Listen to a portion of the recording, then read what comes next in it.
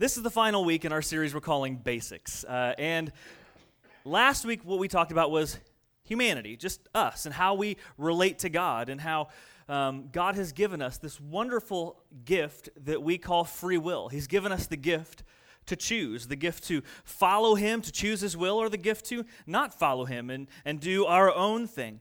And kind of the way we lined this up last week, and I want to kind of recover some ground that we looked at last week so that we can build off of it today. So this is kind of part two, I guess, a little bit to last week. Last week we looked at the fact that God created us. Okay, He made us. That's not a big shocker as a Christian. If you know anything about faith, we believe God is the maker of all things, the entire universe, His idea.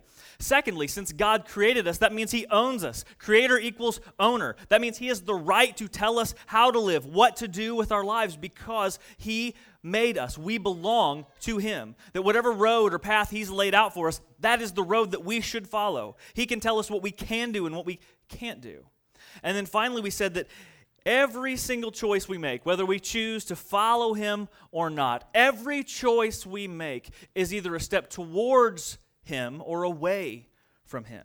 It's either a step closer to being the person that He's made us to be and to having the relationship that He wants with, or a step to kind of go our own direction and go farther and farther away. Now, last week I really kind of hit hard on the fact that it's up to us to make those right choices. I really hammered on the fact that God has given us the gift to choose, and so therefore we need to use that gift to choose what He has laid out as best for us.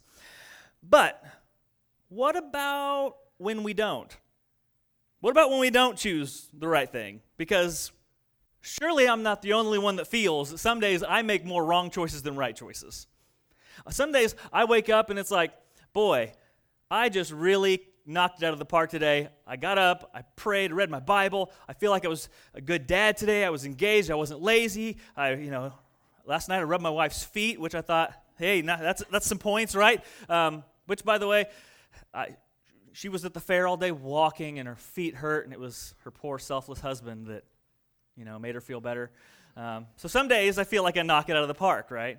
But then there's some days I go to bed and it's like, well, we'll get him tomorrow because I didn't do very well today. Like I feel like I failed all day long. I made terrible choices. I was mean and grumpy and lazy and selfish from beginning to end. So some days we make all the wrong choices. So what do we do on those days when we make the wrong choices? Because for me at least, it happens a lot. Maybe I'm the only one, but I don't think that I am. Those poor choices are when we choose the road that God didn't have for us. It's when we do the thou shalt nots that God has littered the scriptures with. And the Bible calls those moments when we choose the opposite of God's will for us. The Bible calls those things sin. And sin is not a very popular topic. It's not a fun word to talk about, especially from a biblical perspective. And sin is still, every now and then, I'll see it pop up mentioned in popular culture, not very often, but even then it's more of mistake.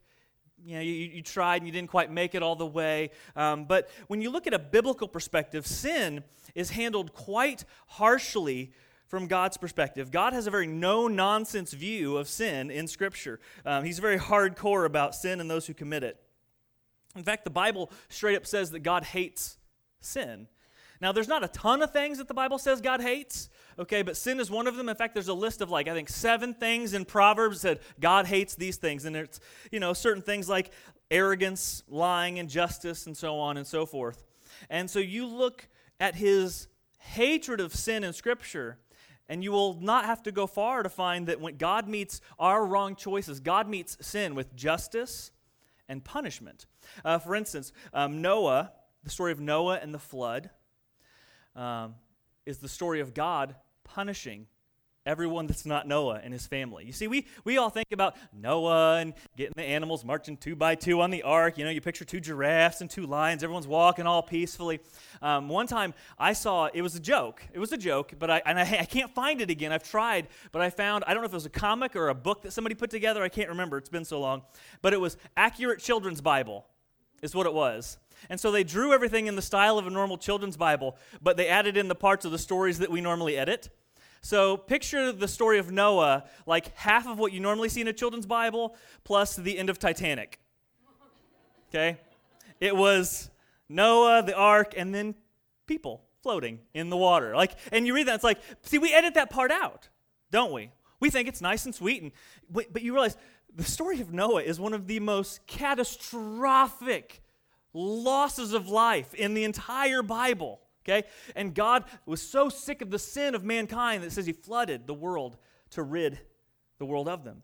You go into the next book of the Bible, which is Exodus, and the people of Israel are enslaved by the Egyptians, and God's going to free the Egyptians, but Pharaoh's so hard-hearted, and he says, no, they're going to be my slaves, and in fact, every time you try to free them, I'm going to make it worse for them, and so God finally starts handing out these curses, and it gets to the point where the last curse is the firstborn in all of Egypt dies for the stubborn sin of the Pharaoh. And then you move into the Israelites, and they get freed from Egypt, and they go out and they start walking in the desert, and God says, we're going to take you to the promised land. And then they kind of start doubting God and start griping at God, mainly because they didn't think he was giving them enough quality food. They're whining because they're not getting steak for dinner. And God's like, I just freed you from slavery, but thanks for the whining. And so God says, I'm sick of that. I'm sick of your whining. And he says, okay, you guys that just got out of Egypt, I'm going to make you walk in circles for 40 years until you're all dead, and I'll take your kids into the land, and hopefully they'll be more grateful. And so God lets his people die and never see the promise that he made to them because of their sin. And then once their kids grow up and they're all dead, God leads their kids into the promised land, and God uses the people of Israel as an instrument of justice and wrath against the sin of the people that lived in that promised land. And they wiped out all kinds of people. And we get to these stories in the Bible where God is showing his justice and his wrath towards sin, and we just kind of like, I don't love this part of the Bible. I don't like talking about this part of the Bible. A lot of people want to edit out this part of the Bible. And some people will even go as far as to say, well, that's Old Testament God. And something happened between Old Testament and New Testament, and God chilled out a whole lot between Old Testament and New Testament, right? My brother is 11 years older than me, and he always gripes that we didn't have the same dad because somewhere along the way, Dad got too tired to discipline me the way Dad disciplined him. And that my brother's always harping, well, I mowed the yard every week like clockwork, and all you had to do was push the edges, push mow the edges. And, I could have never got away with saying stuff like that to my dad. Or, you said, yeah, I'll get to it in a minute. If I didn't do it right when he said it, I got in trouble. And so I've always my whole life gotten this, you got worn out, Dad, okay? Which my response was, who wore him out? Whose fault is that, And so some people act like something like that happened to God between the Old Testament and the New Testament. He chilled out, got on Prozac or something, because New Testament God is all nice and fluffy, and it's love and unicorns and rainbows. But that's not true either. If you go into the book of Acts, I think it's chapter 5, as the church is just getting started, okay? God is just starting the first church and saying, hey, we're going to be a new set-apart people. We're saved by Jesus. We're going to have the Holy Spirit that gives us the power and the strength to actually not live the sinful lives of our past anymore. We got something new going on here, and it's going to be better. There's a couple that comes before the apostles, and they lied about the offerings they were bringing. They said they were bringing everything they had, and they weren't. And that's not the issue. The issue was they lied, and they lied for no reason, okay? They could have just said, hey, we're keeping some for us. Here's some for the church. And carried on. But they lied to make themselves look more holy and look better. And the apostles basically say, no, we're not having any of that. And God strikes that couple dead right there. Not they didn't get sick, not tomorrow you're going to die, but 1 second they're dead, or they're alive, and the next second they're dead. It's just boom, alive, dead. And that was to show, hey, we got something new here, and we are not going to be the old people that we were in the past. So God, handing out wrath, handing out justice for sin, you find it from cover to cover through the Bible. And it's not pleasant to read. It's not great. In fact, but the full Bible is full of stories of how God takes sin very seriously. How it's not a laughing matter. It's not something that's funny to joke about, but that God takes our sin, my sin, your sin, very, very seriously. In Romans chapter 6, verse 23, it says, for the wages of sin is what? Death. But the free gift of God is eternal life in Christ Jesus our Lord. Now the reward, he says, is eternal life, and we can kind of safely assume that means that the death he's talking about is also eternal, which is eternal suffering in hell for our sin, that sin is somehow a crime, and that we've committed crimes by our sin, and that we deserve death in hell forever. And so it's basically a place of torment. It's a destination for people who die while their life is still ruled by sin. And God is the one that created that place, and He's the one that hands out judgment for sin. And again, the idea that God punishes people, the idea that sin is real and that there are consequences for our sin that are not great, and the fact that there's something that God gets mad about. The Bible calls it God's wrath. You know, we don't want to talk about that. And we want to actually pretend like it's not really even in the Bible. It's so unpleasant, and it makes us so uncomfortable to talk about this idea that there's punishment and sin. In fact, if you want to ruin any family get-together, any Christmas party, any Thanksgiving dinner, okay, just pick up your old eggnog and say, how about the fact that there were probably a lot of people floating in the water outside the ark? And just take a nice slow sip and just watch everybody's faces like, what's happening here? What are they doing to the nice, happy holiday conversation? That'll ruin it because this topic is so awkward. In fact, I can tell by some of the faces that I'm looking at right now that you don't even like that I'm talking about it. But yet, if we're going to open Scripture, we can't deny that stuff is in there, that wrath and punishment for sin. And as much as we want God to be a God of love and peace, there is also the side of God where God is a God of justice and a God of wrath toward all things evil. And whereas repentant sinners are met with grace, unrepentant sinners, it says, are always met with wrath for their sins. Romans chapter 1, verses 18. This is in, again, New Testament. For the wrath of God is revealed from heaven against all ungodliness and unrighteousness of men, who by their unrighteousness suppress the truth. So, if you're going to get your picture of God from the Bible, wrath is an unavoidable topic. And we don't really want to face it. We don't really want to deal with it. We don't want to think about the fact that maybe we deserve God's wrath, that maybe we're the ones who are guilty, that maybe God's anger could be on us. Because we don't want to think about that stuff. We don't want to think that maybe God's mad at me, because we kind of have this I'm not so bad mindset. We come towards the idea of sin and we think, well, compared to that guy or that person over there, I'm not so bad. I wasn't pointing at anyone specifically, by the way. That was just for the sake of the illustration, just so I don't get a mean card or anything. But that's we don't want to think that I'm so bad. God is angry at somebody else's sin. My sins aren't so bad, and we kind of create this working scale of sin, and there's sins that are real bad and sins that aren't real bad, and we put all of our sins on the not real bad side. Yeah, I told a little lie. Yeah, maybe you didn't write everything down on my tax form, and yeah, I did a few things here and a few things there, and I said that mean thing to that guy, and I maybe gave the finger to somebody as I was pulling out of the church parking lot, but they deserved it because they cut me off and they weren't paying attention. And so I did some things, yeah, but I didn't murder anybody. I'm not a rapist. I'm not, and we got this whole list of things that are terrible, and I'm not that. I'm not so bad because I didn't do those things. But you see, that's not how God views sin. That's not how God views righteousness and unrighteousness. It's not a scale of a sliding scale. It's not 1,000 shades of gray. And when it comes to how God views us as righteous or unrighteous, it's black and white. We are either perfectly righteous or we are unrighteous. Either we've kept all of God's law or we are unrighteous. I've used this before. This is my favorite way to kind of illustrate this fact, and it's gross, and I'll just say that up front. But let's imagine that it's your birthday, and somebody gets for you a cookie cake, because cookie cake is delicious. And not even a cookie cake. Let's say it's one of those double-layered cookie cakes, where it's a cookie the size of a pizza, and then icing, a nice, generous, thick layer of icing that has no business being in any dessert, that kind of icing, and then another huge pizza-sized cookie on top, right? And it's a chocolate chip cookie. And let's say they sliced it all up, and they're handing it out at the party, and then as they're doing that, they're saying, hey, just so you know, while I was making this cookie cake, I actually have a pet rabbit. And it was up on the counter while I was making it. And at one point, the rabbit made one of those little jelly beans, and it rolled into the bowl while I was stirring it up. And it mixed in so fast I couldn't catch it. And I thought, you know what? It's only one, and there's all these chocolate chips. So yeah, there might be a little rabbit excrement in there, but you know what? But you won't even notice it. You'll just think it's a chocolate chip, and with all that icing, you won't even taste it. So I don't. And besides, look at all the pieces we cut this cake up into. The chances that it's in yours is no big deal. How many of you still gonna eat that cookie cake?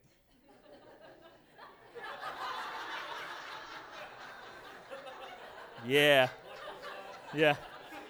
Don't be ashamed of that. Cookie cake's really good, okay? Don't be ashamed of that one bit. It's delicious. But most of us are going to steer clear of the cookie cake, you know. Why? They say, but it's only one little spot. That's okay. It's okay. One spot ruins the whole thing, right? As dumb as that is, as gross as that illustration is, that's how God views his law. It's either you're all good or you're not. You've kept it all or you haven't. And we haven't. We've lied, we've cheated, we've been rude, we've been selfish, we've let our anger control us, we've done a ton of things that are horrible. I always say this, if we could somehow magically project all of our worst thoughts and moments onto these screens behind me, we would run out of here in terror because we would be so embarrassed that people would know how bad we really are on the inside. And so when it comes to this idea of God's wrath, as much as we want to convince ourselves that we are just fine, we are not just fine. And sometimes we'll even go to the extent of saying, well, God's the one who's out of line. God just needs to chill out. This isn't like the 1800s anymore. Everybody's morality's a little looser these days, and God just needs to calm down. He needs to not take it so seriously. And we try to say that God's the mean one here, and we're just kind of the innocent bystanders who God has taken out his frustration on. But when you look at, again, how Scripture lays out what sin is and what sin isn't, have you ever thought about how horrible the worst of us is? Have you ever thought about how you've hurt people? I mean, some of you don't talk to people anymore because something you said in a moment of anger, and you regret it to this day, but you can't unsay it, can you? Some of you have told a lie that burned you with your family or some friends, and you can't unlie that lie. You could apologize and try to make it better and try to smooth it over, but some things you just can't put back in. Somebody used to say you can't put the toothpaste back in the tube once it's out, right?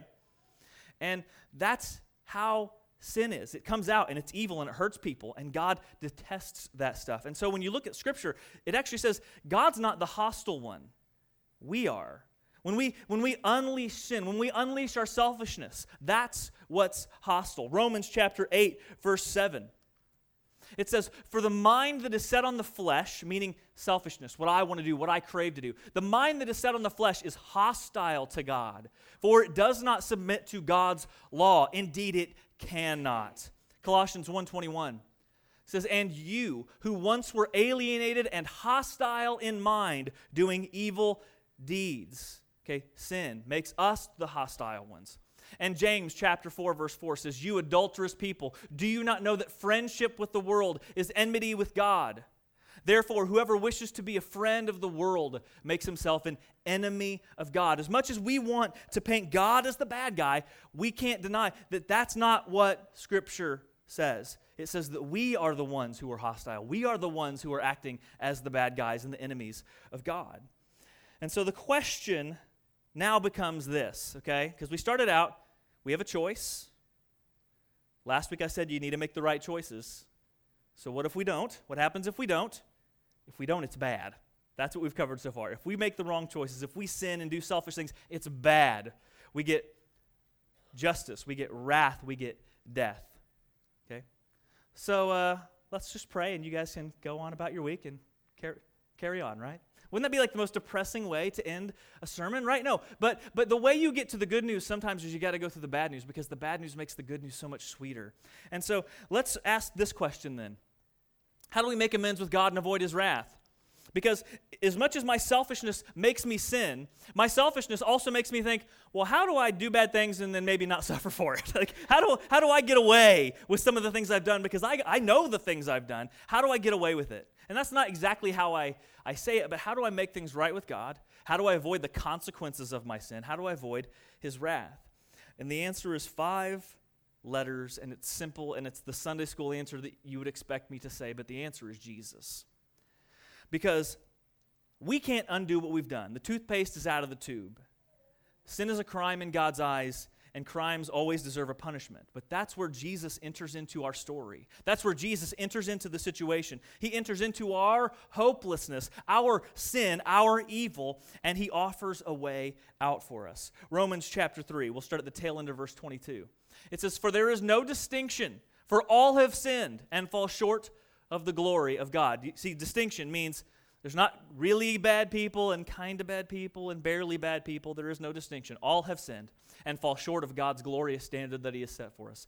But as much as we have fallen short, we are justified by his grace as a gift through the redemption that is in Christ Jesus, whom God put forward as a propitiation by his blood to be received by faith. Hang on to that word propitiation. We'll talk about that in just a second. 1 John chapter 4 says, "In this the love of God was made manifest among us, that God sent his only Son into the world so that we might live through him." Okay, we had death. Jesus came so that we might live. In this is love. Not that we have loved God. You see, we try to say we're the cool ones, God's the grumpy one. No, it's not that we have loved God, but that he loved us, and he sent his Son to be the propitiation for our sins. Now, not all translations of the Bible have the word propitiation in them. We switched to the ESV last year, or early, I think it was last year, and it's got this word propitiation in there. And I like the word, but I don't know if we all know what that word means.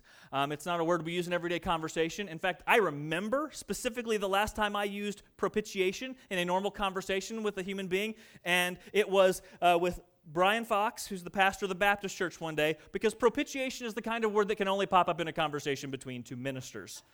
Okay? But here's what propitiation means. Propitiation is an offering that turns away wrath. It's an offering that turns away wrath. That means, like, if you go into the Old Testament, you will see the sacrificial system that the ancient Israelites used, where they would commit a sin and then they would make an offering. They would sacrifice an animal for their sin, and the animal's blood would, in a sense, appease the wrath of God that they had earned on themselves through their sin. What we learn in the New Testament is that Jesus is now our propitiation. Jesus is now that offering, that he came into the world. He lived a perfect life. He was tempted in every way that you were tempted.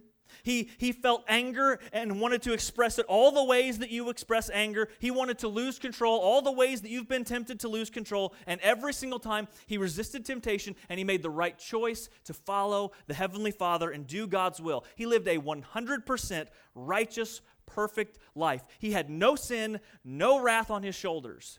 And then he went to a cross and he was murdered brutally. And in that moment, he took my sin, your sin, the wrath that I had earned, the wrath that you had earned, and God poured that wrath onto Jesus, even though he did not deserve it. And in that moment, he became the perfect sacrifice, one time for all of humanity. He took away the penalty for sin on himself as our sacrifice. He was our propitiation. And he did this extraordinary act of kindness out of the love that he has for each and every one of us. Despite the fact that you were rebellious and I was rebellious and I've ignored God and you've ignored God, Jesus and God the Father, they still loved us enough in our worst moments, in our terrible moments, to come down and save us when we could not save ourselves. And then after Jesus died and took away the penalty for our sin, 3 days later, he came back to life. And when he resurrected, which is what we celebrate every year on Easter, and we get excited about it every year on Easter, when he came back to life from the grave, he unleashed the power of God on humanity so that our lives could then be opened up not to the death that we deserve, but to the life that God has for us in Christ, so that we could be not just freed from the penalty of our sin and the wrath of God, but that we could actually move from that old sinful life to a brand new life in Christ and actually live in a better way. And so all of that means is that despite the fact that we were rebellious, God loved us. And because Christ was our propitiation, an offering to turn away the wrath of God, and because he rose from the grave, we can have eternal life rather than eternal death. And we call that salvation. That's the salvation of God, that we could have our sins forgiven, move from death into life. And salvation is when Christ takes away our punishment for our sins, and he gives us the power to actually walk away from sin and live in perfection like him. Now, to receive salvation, the verse we looked at in Romans, let me go back a few here. It said we receive this by faith. It's received by faith. It's not received by us doing the right thing, by us making the right choices. It's not received through us praying any necessarily magic prayers or going through any particular steps. It is received the moment when we accept the fact that we are sinners, that we are a mess, that we need help. Because and that's why I talked about all that nasty stuff earlier, by the way. All that stuff, cookie cakes and all, that's the reason I talked about that was because we have to come to the point where we realize I'm a sinner, and if I'm a sinner, that's a really bad thing between me and God. That means I am in trouble with my Heavenly Father. Because only once you realize your sinfulness can you pray, Heavenly Father, I am a sinner, and there is nothing I can do to make it right with you. That is why Jesus came and did the work for me.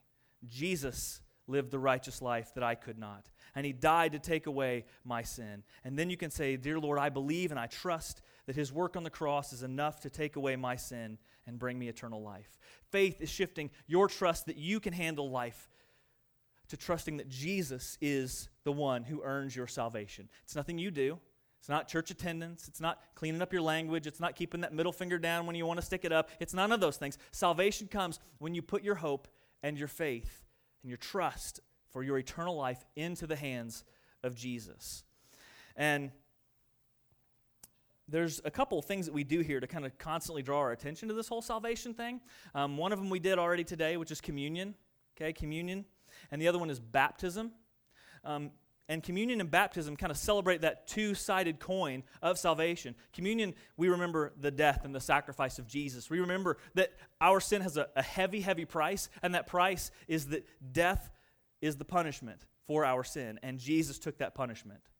And, and the cracker represents his body that was beat up and broken for us, and the juice represents his blood that had to be poured out so that we could have our sin taken away. And it reminds us not only the size and the weight of sin, but it reminds us of the goodness of God. Because, I think of the people in my life that I love, and you ask me, would you die for them? Absolutely. But there are a ton of people in this world that you don't love.